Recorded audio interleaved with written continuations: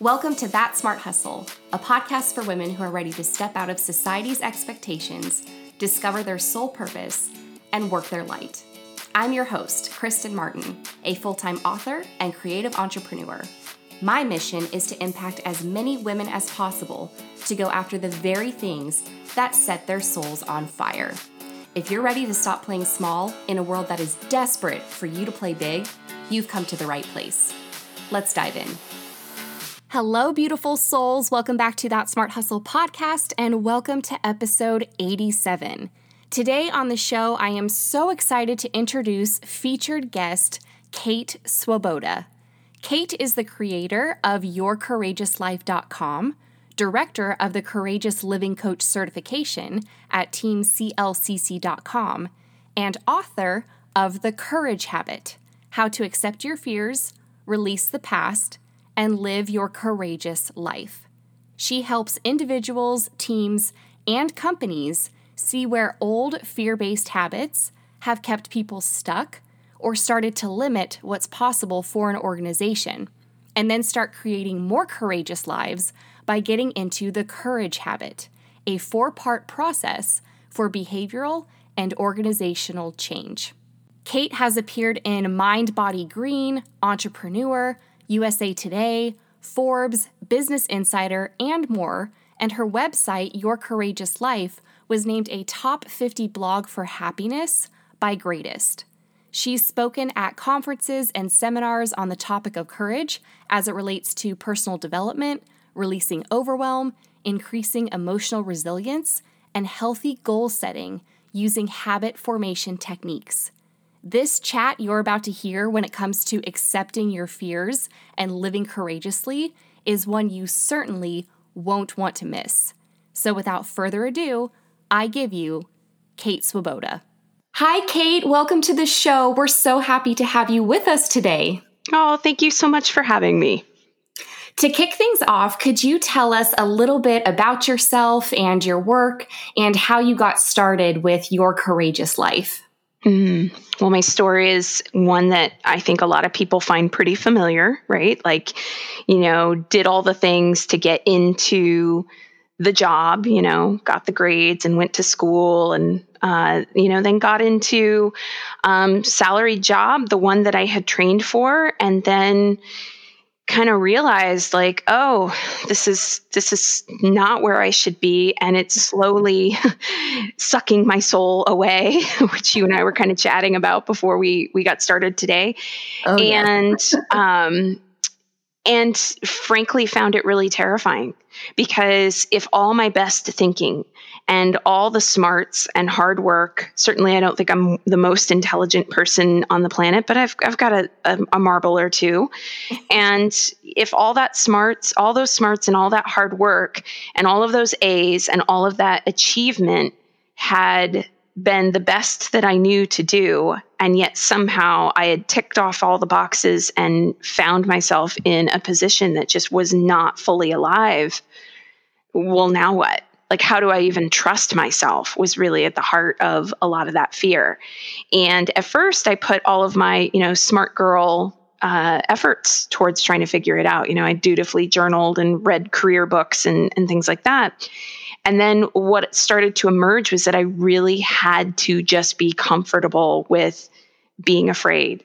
And then that ended up becoming, a huge part of the journey. Is like, oh, okay, so fear is here. I need it not to control me, but it's going to ride sidecar because I'm not going to outsmart this. Mm-hmm. And that's, part of the path to how I found my way to coaching. And that work to look at fear really came in handy, because fear is something that I continue to keep working with, built my coaching business from, one client at a time to now being the director of a life coach training and certification program called the Courageous Living Coach certification.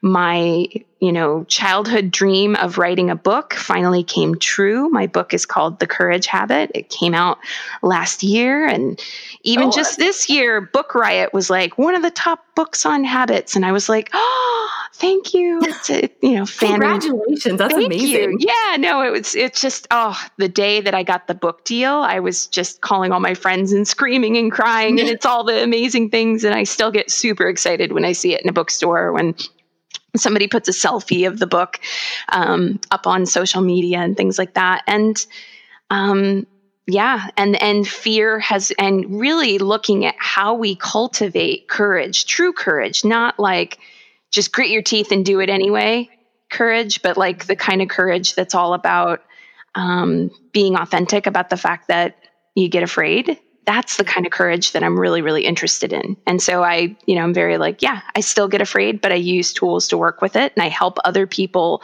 to learn those tools and access them in their lives as well. So that's me. That's so great. That's so great. And I know my audience resonates with that so much, especially when it comes to being creative, putting yourself out there, and writing books. So speaking of your book, The Courage Habit, could you walk us through, there's this process in there about cue, routine, and reward. So could you walk us through that process of how our fear-based habits are formed? Totally. So I always put the disclaimer out there that if any, brain surgeons are listening, I'm going to drastically simplify the processes of the brain when I talk about this. But habit formation is predominantly controlled in a part of the brain called the basal ganglia. And I like to think of the basal ganglia as being like the brain's project manager. Stuff is coming at it, and the brain is trying to decide, this part of the brain is trying to decide, of course, in coordination with other parts of the brain, what do I do with it? And so when things come up that we are afraid of, when we are pitching ourselves out and we're afraid of getting rejected, when we have a lot that we want to do, like a lot of ideas, but it feels really overwhelming to execute them, that is stimuli for the brain. The brain's trying to go, well, what is it that I do with this? Those are cues. And those cues of fear, the brain has to figure out what to do with it. So it moves into a certain response. And if the brain notices that response seems to lessen stress, then the brain goes, reward. Let me remember that and do that again next time. And if the behaviors that we always chose in response to life's challenges were like perfectly functional, helpful behaviors, that would be like the best system ever. But unfortunately, the brain is interested mostly in what will reduce stress in the short term. So if you've ever wondered to yourself, how is it that I have this long to-do list of stuff, and then I totally go into a mode of, Netflix and chill, and I get avoidant and I procrastinate? Well, because in the short term, your brain is like, this really decreases the stress. I feel the cue of fear. I go into a routine of being avoidant, and then I get this reward of less stress. Long term, not so very helpful for building the life of your dreams. So what we want to do is we want to look at that cue, routine, reward, and we want to get really conscious. What's my routine? What's the response that I habitually go into when I'm confronted with my fear to get that easy short-term reward? And how do I instead notice when that response comes up and use some kind of intervention? And in the Courage Habit, I talk about, I didn't invent any of this. This is what the research says. These are the behaviors that cultivate emotional resilience.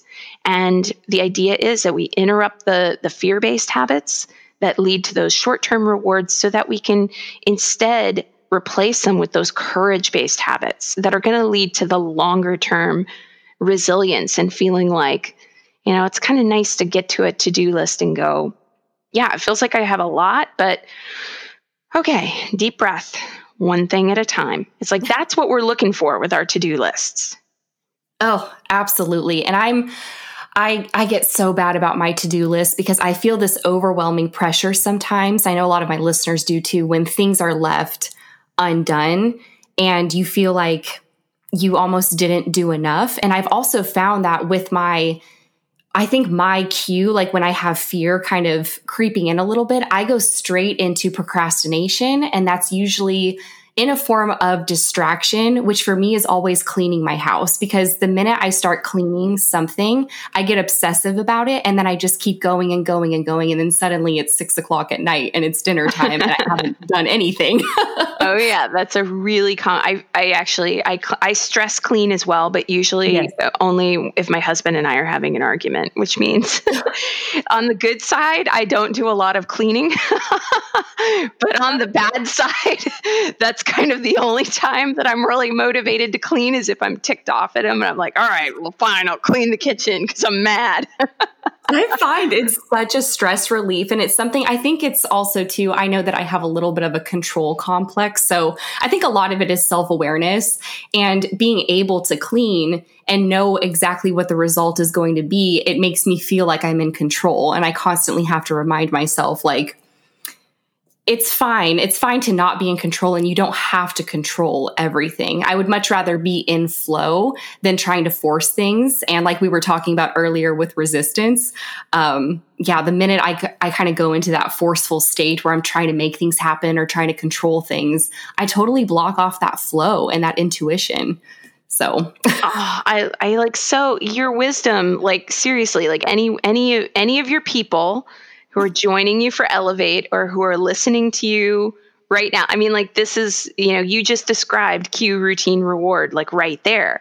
And it's so great that you're sharing that transparency and that recognition of like, oh, like in the short term, it just gives me that feeling of control because I feel stressed out. Yep. But then in the long term, you're cleaning all day, which that's not what you were put on the planet to do. So. Oh, amen to that. That is so true. Yeah. So you specifically say that you don't believe in being fearless or silencing fear or trying to get rid of fear, which I know is a mindset that myself and my listeners can totally relate to. So if we're not getting rid of fear, what do we need to be doing with fear instead? Understanding it, because fear is not an enemy. And I think there's like a ton of machismo in the self-help world, like fear is the enemy, must be defeated. You must be a warrior against your fear. And it's just like, no, actually, it's I think very, very different. Fear is a wound. Like we don't turn to fear-based behaviors because we're feeling all shiny and happy. Or, like we don't turn to fear-based behaviors when we totally know that we're capable and we're coming from a place of love and acceptance of who we are and a willingness to be compassionate with ourselves if we make mistakes or if we're rejected or if we're criticized. And I think that it's really important that we start working with this understanding of fear simply by how we relate to it. There's a lot of kicking fear's ass and telling fear to F off and shut up and go away. And in fact, there, when I was writing The Courage Habit, I was looking at relational theories of how we relate to one another, because I was thinking about, how we relate to our fear can often mirror how we relate to people we're in conflict with. And I came across the writing of an early feminist theorist, Karen Horney, who talked about how we relate in relationships that are in conflict by, avoiding, placating, or attacking. And I thought, oh, that's so true. That's what people do with fear. They either try to avoid it, like, oh, no, I'm not listening to you. Or they try to placate it, which is this way of trying to like do life exactly perfectly so that it won't come up. Those are the people, like if anybody listening, if you've been a person, like you have to research everything before you can make a move. It's like, that's very much in that vein. And then there's attacking it, which is like the kicking fear's ass and stuff like that. And the thing I always share with clients or people I'm working with or on podcast interviews is the example of a child. Like, are those relational ways to deal with a child who is throwing a tantrum? So like take a child, I'm the mother of a 5-year-old. Mm-hmm. When she's having a tantrum of some kind, should I lock her in a closet and ignore her and pretend she doesn't exist? No, Absolutely. That's called child abuse. Should I placate her every need and just like, oh, it's okay, honey. Like, here's a lollipop. It's okay. Well, I mean, yeah, in the short term, maybe that's going to do something, but I'm not actually teaching her emotional resilience or the impact of her behavior on others. I'm letting her control everything if I go to placate mode. And should I attack her? Should I berate her and tell her to shut up and, tell her that I'm going to kick her ass if she does? It's like, well, then we're back into child abuse. And here's the really hard thing to reconcile. We behave how we do with fear, often because of how we were treated. And none of us want to be treated that way. And if what we do in our lives is practice abuse, unfortunately, we are becoming abusers. If how you relate to your fear is to tell it to shut up, to go away, if you call it names like monster or gremlin, it's just perpetuating abuse. It's still getting into this like fighting mentality. And the reality is that fear is just a wound. And fear is really afraid of further wounding. That's all it's trying to do. When fear tells you that you're going to, if you send that pitch, they're just going to laugh at it. Why bother? Mm-hmm. Fear's just telling you things with very poor communication to try to keep you from being hurt. So what we need to do is we need to start understanding it. And this should not be misconstrued as we just say kumbaya and we're like, oh yeah, fear, it's all good. Just whatever you want to say. Even if you tell me that I'm lousy and lame, it's all good. You're just fearing your wound. It's like, no, with my 5-year-old, if she were to kick me or call me stupid or something like that, there would be a boundary there. And the boundary would be, I want to talk to you. I want to hear what it is you have to say. You need to take a time out to breathe. We both probably do. It's actually not okay to kick. It's actually not okay to hit. And these approaches to working with your own personal fear are actually very valuable. So the ability to notice when your fear is coming up and have some way of responding that's along the lines of, hey, fear, I hear what you're saying, and I actually do want to know what it is you're trying to say, but you can't call me pathetic. You can't call me stupid. You can't call me a loser. That doesn't work for me. Yeah. Yeah. Oh, I love that you're saying to understand fear, to really embrace it and to invite it in. And I know that that can be such a scary thing because you're inviting something that you think is unwanted. But I have found that when I do invite my fear in and I'm kind of like the gentle observer and I'm not judgmental and I just really invite it in and acknowledge its presence, I actually find a lot of intuition and things that I actually do want for my life within that fear. Because sometimes I say this with like jealousy and envy and any of those negative emotions, it's there for a reason and it's trying to tell you something. And oftentimes it's trying to point you in the direction of what you do want versus, the direction of what you don't want. It's like when you know what you don't want, you also know what you do want. Yeah. Yeah. Oh, I love that you said that. I mean, this philosophy about fear is basic Buddhist psychology.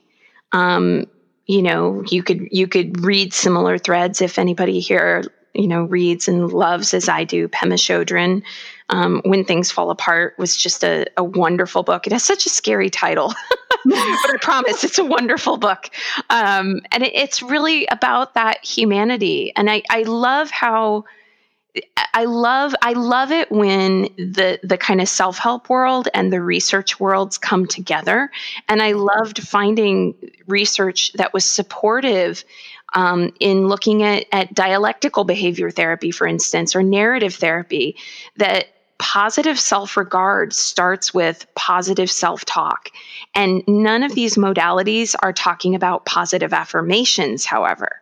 None of these modalities are saying stick cotton in your ears and cover over your eyes. La, la, la, I can't hear you. I am love and light and I'm going to be a millionaire tomorrow and have multiple orgasms and my life is perfect. Like that's not what any of these modalities are saying. What they're saying is this very spacious is the word that comes to mind, like this space to just be human, to be a human being. Like, yes, I'm afraid. I get afraid. I mess up. I'm afraid of rejection. I'm afraid of being judged. I'm afraid I'm not enough. That's a big one. All those sorts of things under the right circumstances come up for me, and I can still move forward in the direction I want to go in. And I'm going to attend to the fear. I'm going to let it know, like, hey, I hear that you're afraid, can't abuse, but I hear that you're afraid, and I'm with you. And so what do we need in order to feel less afraid? And it's the most sane way of being able to be real and authentic about the human experience of fear, but not let it take over and keep us from doing the things we want to do that I've ever encountered. Exactly. Oh, exactly. That's so good. And speaking of fear of rejection, so we have a lot of writers and creative entrepreneurs that are in the audience. And I know one of the top fears with regard to putting yourself out there and your creative work out there is the fear of rejection, is the fear of being judged, which, does kind of stem, or it kind of spirals into this fear of not being enough. Like, you're not good enough to be a writer or to put the work out there or to say the things that you really want to say. So I know in the Courage Habit, you mentioned several common fear patterns. Will you describe what those are so that we can recognize them when they pop up? Yes, totally. So 4 very common fear patterns would be, and we all do all of them. It's just that depending on timing or context, or, just who you are, one of them usually hooks you more than the rest of them. They are perfectionism, pretty self-explanatory, always overachieving, trying to do it right. Perfectionism, by the way, not about necessarily trying to be better than other people. I once heard, I think, Elizabeth Gilbert say perfectionism is about trying to be beyond judgment. Maybe it was Brene Brown. I could be mixing those two. But when I heard that, it really resonated for me because I had never been an overachiever because I wanted to be better than everybody else. I had always been an overachiever to try to outrun people's judgment. Yes. So perfectionism, people pleasing. In the book, I called it martyrdom, but I actually think people pleasing is the word that feels just more resonant these days. So, also pretty self-explanatory, always putting other people's needs ahead of your own. Moms get caught in this big, getting really guilty about if I don't show up in a certain way for my kid, they'll miss out, they'll be damaged forever. Those are a lot of fear stories that can hit. Pessimism, which is that kind of like, womp womp, what's the point? Not going to work out anyway. Pessimism in particular, I encourage everyone to try to find that place because pessimism is the one that people often hesitate to claim the most because they don't want to be accused of whining or wallowing. And it's like really important to give ourselves compassion around the pessimism because pessimism is hard. It's painful. It hurts. And then there's self-sabotage. And that's like the 2 steps forward, 1 step back. And really all of these are some form of self-sabotage, but I thought it deserved its own category because it's the shiny object syndrome. It's cleaning your house when you don't want to look at a hard thing to do. It's being avoidant, numbing out, things like that. So that's why I bring that up as its own separate category because it's very specific the ways that we procrastinate or try to avoid. Yes. And being aware of those is so important because now when I start cleaning and then I move on to the next cleaning activity and the next cleaning activity, I'm very quickly now able to recognize there's something that I want to be doing, but I'm putting it off because I'm avoiding it, or there's some kind of feeling there that I haven't really addressed or looked at, or there's some kind of fear there that I haven't invited in. So yeah, I love that you say that. It's so great that like the awareness about the pattern is an important first step because I can talk about like what the research indicated about how we create courageous habits, and it's very tempting for people to want to just jump to that. Oh, okay, I've been afraid. Ooh, tell me, what are the 4-part process of the courage habit? I'll just do that. And it's like, but if you don't take a moment to look at the fear patterns, then they trip you up over and over without your even realizing it. And then you never get to the part where you get to practice the tools that really bolster your courage. Right. Oh, and I know that a lot of my listeners, so they tend to lose momentum with their creative projects. Like, say they're writing a book, because there's this sense of overwhelm that they feel when they're trying to tackle such a large project. So I know in your book, you also write that there are 4 specific behaviors that are backed by research that we can start practicing in order to live with more courage. So to maybe not feel so overwhelmed when we're trying to work on a big project. Could you tell us more about what those behaviors are and how we can start implementing them? Totally. But I do have to say, it was a very funny thing to be a writer with a book deadline for my editor and like writing about these things, but also like it was very meta. I was like writing about them, but also experiencing them. Like, I was feeling the overwhelm too when I was writing The Courage Habit. So the 4 parts of the Courage Habit process, and I'll list them and then I'll break down each one, and I'll try to give an example of maybe thinking back to my own book writing days, like how I was applying this. So they are: access the body, listen without attachment to the fear, reframe fear's limiting stories, and reach out and create community. And you could do one of them, you could do all of them. They're not a linear, you don't have to do them as steps, they're a process. Of course, the more of them you utilize, the more helpful it is for your life. And the more often you utilize them, the more those responses. So, feeling the cue of fear, and instead of cleaning your house, going into, hold on a minute, let me reach out and create community by calling a friend, or hold on a minute, let me access the body. Those become your default ways of being. And of course, those lead to those longer term rewards that we want. So when I was writing The Courage Habit and doing that while, running my company, which has,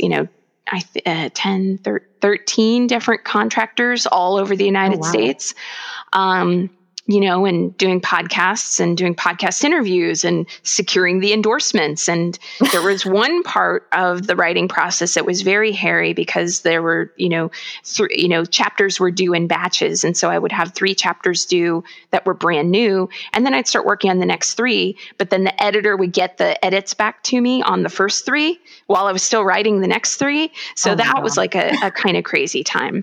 And it was very much like, okay, I feel completely overwhelmed right now. What do I need to do? And accessing the body, that's my first go-to. I think all of us need way more time to cry.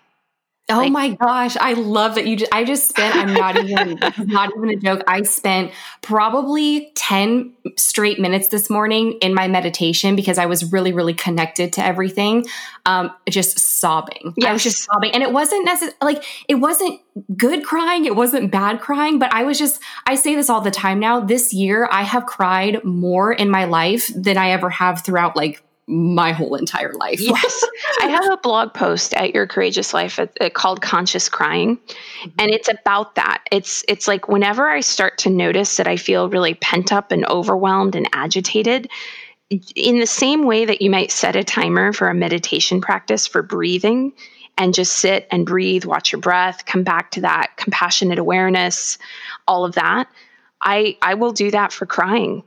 And sometimes actually, by the way, it's screaming into a towel or hitting a pillow. Like I really believe that there's this way that we expect something of ourselves as adults around emotion regulation that is dehumanizing.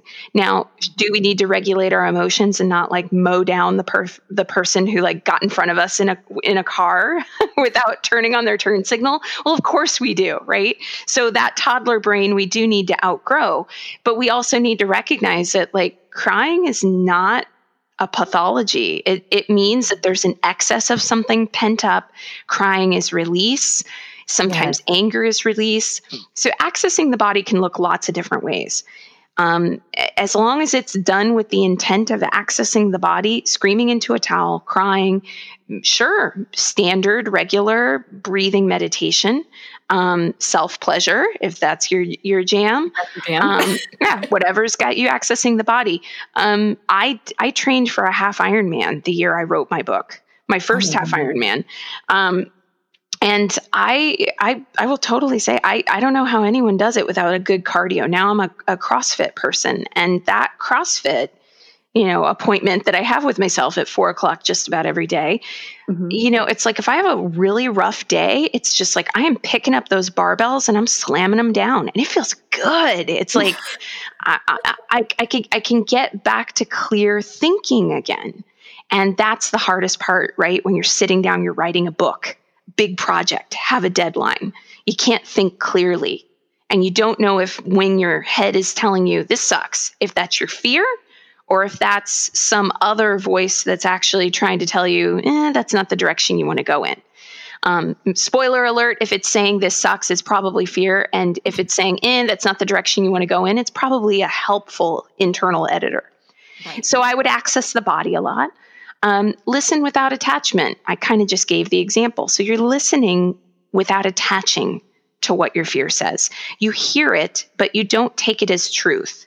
And if somebody walked up to you right now, I've seen your Instagram. So I see, have the lovely color thing going on. So this example, I didn't see blue though. So I'll give this example. If somebody walked up to you on the street and they were clearly drunk, you'd be, and they were like, ew, you have blue hair. Ew.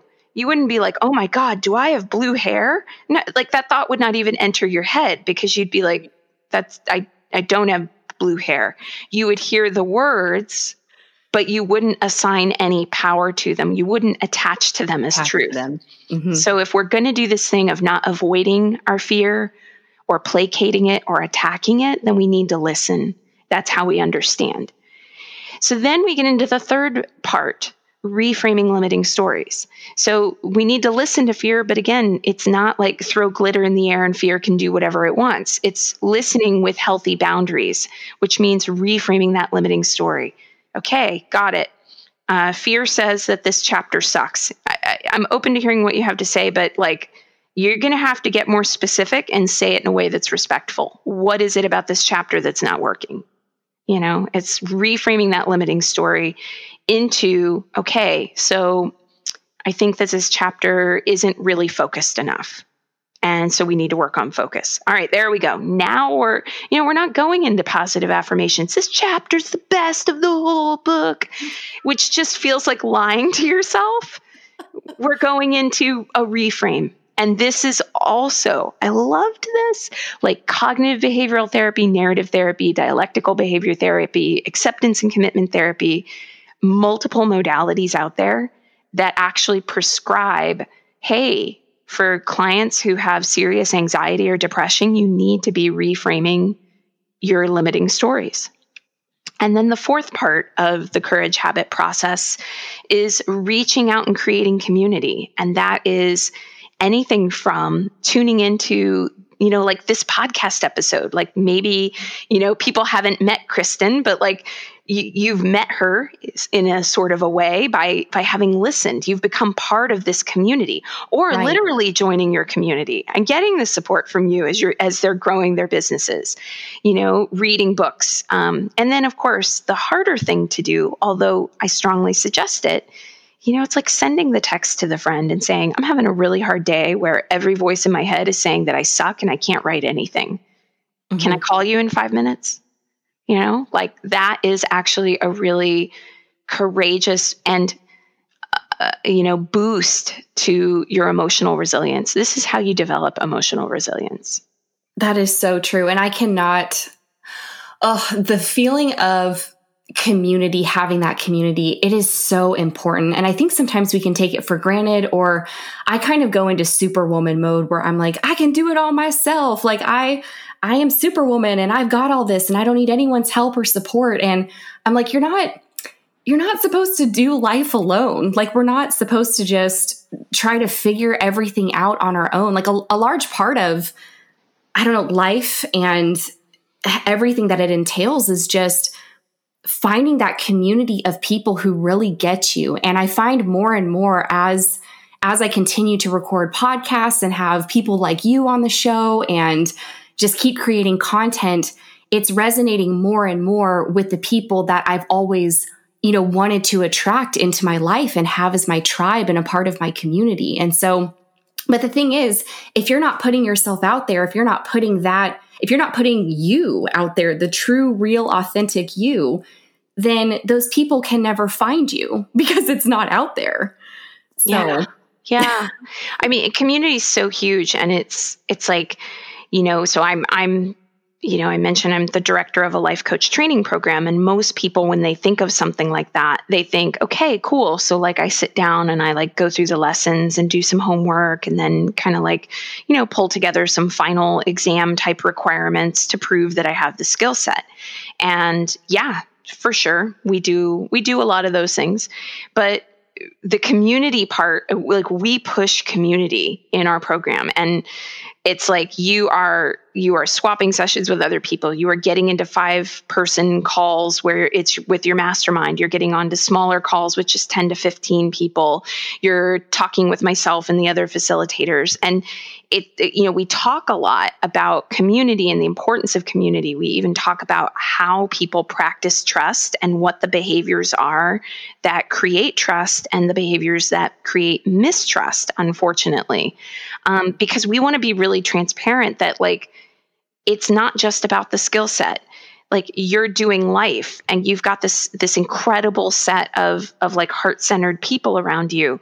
So show up for this community, be visible, post something. When somebody else is going through a tough time, let them know that you can't fix it for them, but that you see them and you're here and that they're not alone. All those things combined really start to just bolster where people are at. And, it makes it so much more fun. And one of my favorite pieces of research that I ended up finding was around community and goal setting. It was research that looked at the effect of people involving community in their goals as part of, I believe, like a walkathon, that type of thing. And so people who had compassionate goals that served something greater than themselves, that they were involving the community with, versus those who had goals that were just purely individualistic, like I'm over here and I'm going to go, I don't know, run the marathon or do the event myself. And what they found was that not only did the people who had the more compassionate goals and the more community orientation to that goal, not only were they having way more fun along the way, they reported higher satisfaction, they also were more likely to actually achieve their goal. So this idea that we're supposed to do it on our own, that often gets pushed again by this machismo, I think of it as machismo, or like a stoicism on extra steroids. Stoicism has some good points, but there's some parts of it that just like get taken to another level that I don't align with myself. And the community piece is that we've got to have community. And hey, extra boost. I found research not necessarily relevant to courage, but you'll live longer if you have a good community. You'll have a better immune system if you have a good community. Like there's all kinds of benefits to having a great community. It's all good things. And especially as writers, I feel like, writing can feel like a very solitary activity at times because it's just you in front of the computer and you just kind of live in your head a little bit. That's why it's so important to make sure that the thoughts that you're thinking and the way that you're speaking to yourself, like if you wouldn't say whatever you're saying to yourself to a friend, to a loved one, then what in the world are you doing saying it to yourself? Because that's where we live, is in our minds and in our thoughts. So what we're telling ourselves every single day, that's the reality that we're living in. And what's really cool is that you have the opportunity and can make the decision to just reach for a better feeling thought, something that makes you happy, something that makes you feel excited. You can reach out to people for support and accountability, and just really keep that sense of community thriving. Well, and I love too that you can use any of these courage habit tools at any point. So it's like, yes, if you're having a bad inner critic kind of a day where it's really heavy and you're like, okay, I'm going to reach out and create community. And then the voice comes in with, oh, well, that's just so clingy and needy. And it's like, okay, let me use a different tool. Let me access the body. Maybe I need to go cry. Maybe I need to go take a walk. Or maybe I need to reframe that voice. Or maybe I need to just sit and listen without attachment and then call the friend. So it's like, it's not just one thing. people who are more emotionally resilient have made it a habit, a lifestyle to prioritize doing the things in the face of fear and challenges and bad days that put them in the best possible mindset. It's not about being all glitzy and forever happy. That might not be possible for everybody, but I think you can get pretty darn close. And I got to say, there was a real feeling. I definitely had a lot of, moments of, whoa, what's going on here with The Courage Habit? Because writing my first book with a publisher, with deadlines, all those things, it was outside my comfort zone and it was new. But it was overwhelmingly a feeling of, and I'm not a sports person. I don't know why this was my metaphor, but it was a feeling of like, I've got the ball and I'm running it down to the end zone and nothing is in my way. Like, this is a privilege, an honor, a joy, the fulfillment of a childhood dream. And it feels as amazing as everyone said it would. And this is mine and I'm going to own it. And there's no way in hell fear is going to take this dream that I've had since I was a little girl of writing a book and crap on it. No, we're going to work together, fear. And I'm going to look at the places where, my fear was afraid for very real reasons, but it's not going to be in the driver's seat. Yes. Oh, that's so, so important. And can you let everyone know where they can connect with you and learn more? Sure. Yeah. So Kate Swoboda, also known as Kate Courageous. You can find me at yourcourageouslife.com and at teamclcc.com. CLCC stands for Courageous Living Coach Certification. I'm on Facebook as Your Courageous Life. I am on Instagram as Kate Courageous. Really, if you just type Kate Courageous, you'll definitely find me all over the place. So. Perfect. Well, I will leave all of that information in the show notes. So for those of you listening, make sure you go connect with Kate on social media, check out her website, and don't forget to pick up a copy of her book, The Courage Habit. Thank you so much for your time today, Kate. It was such a pleasure speaking with you, and we truly appreciate all of your insight. Oh, thank you so much for having me. Thank you again. Take care. Thank you so much for tuning in today. If you love this episode, please subscribe to make sure you don't miss anything. For more beyond this podcast, including information on my YouTube channel and webinars, visit me at thatsmarthustle.com. And for daily inspiration and writing advice, come hang out with me on Instagram at author Kristen Martin. I'll talk with you all again very soon. Cheers.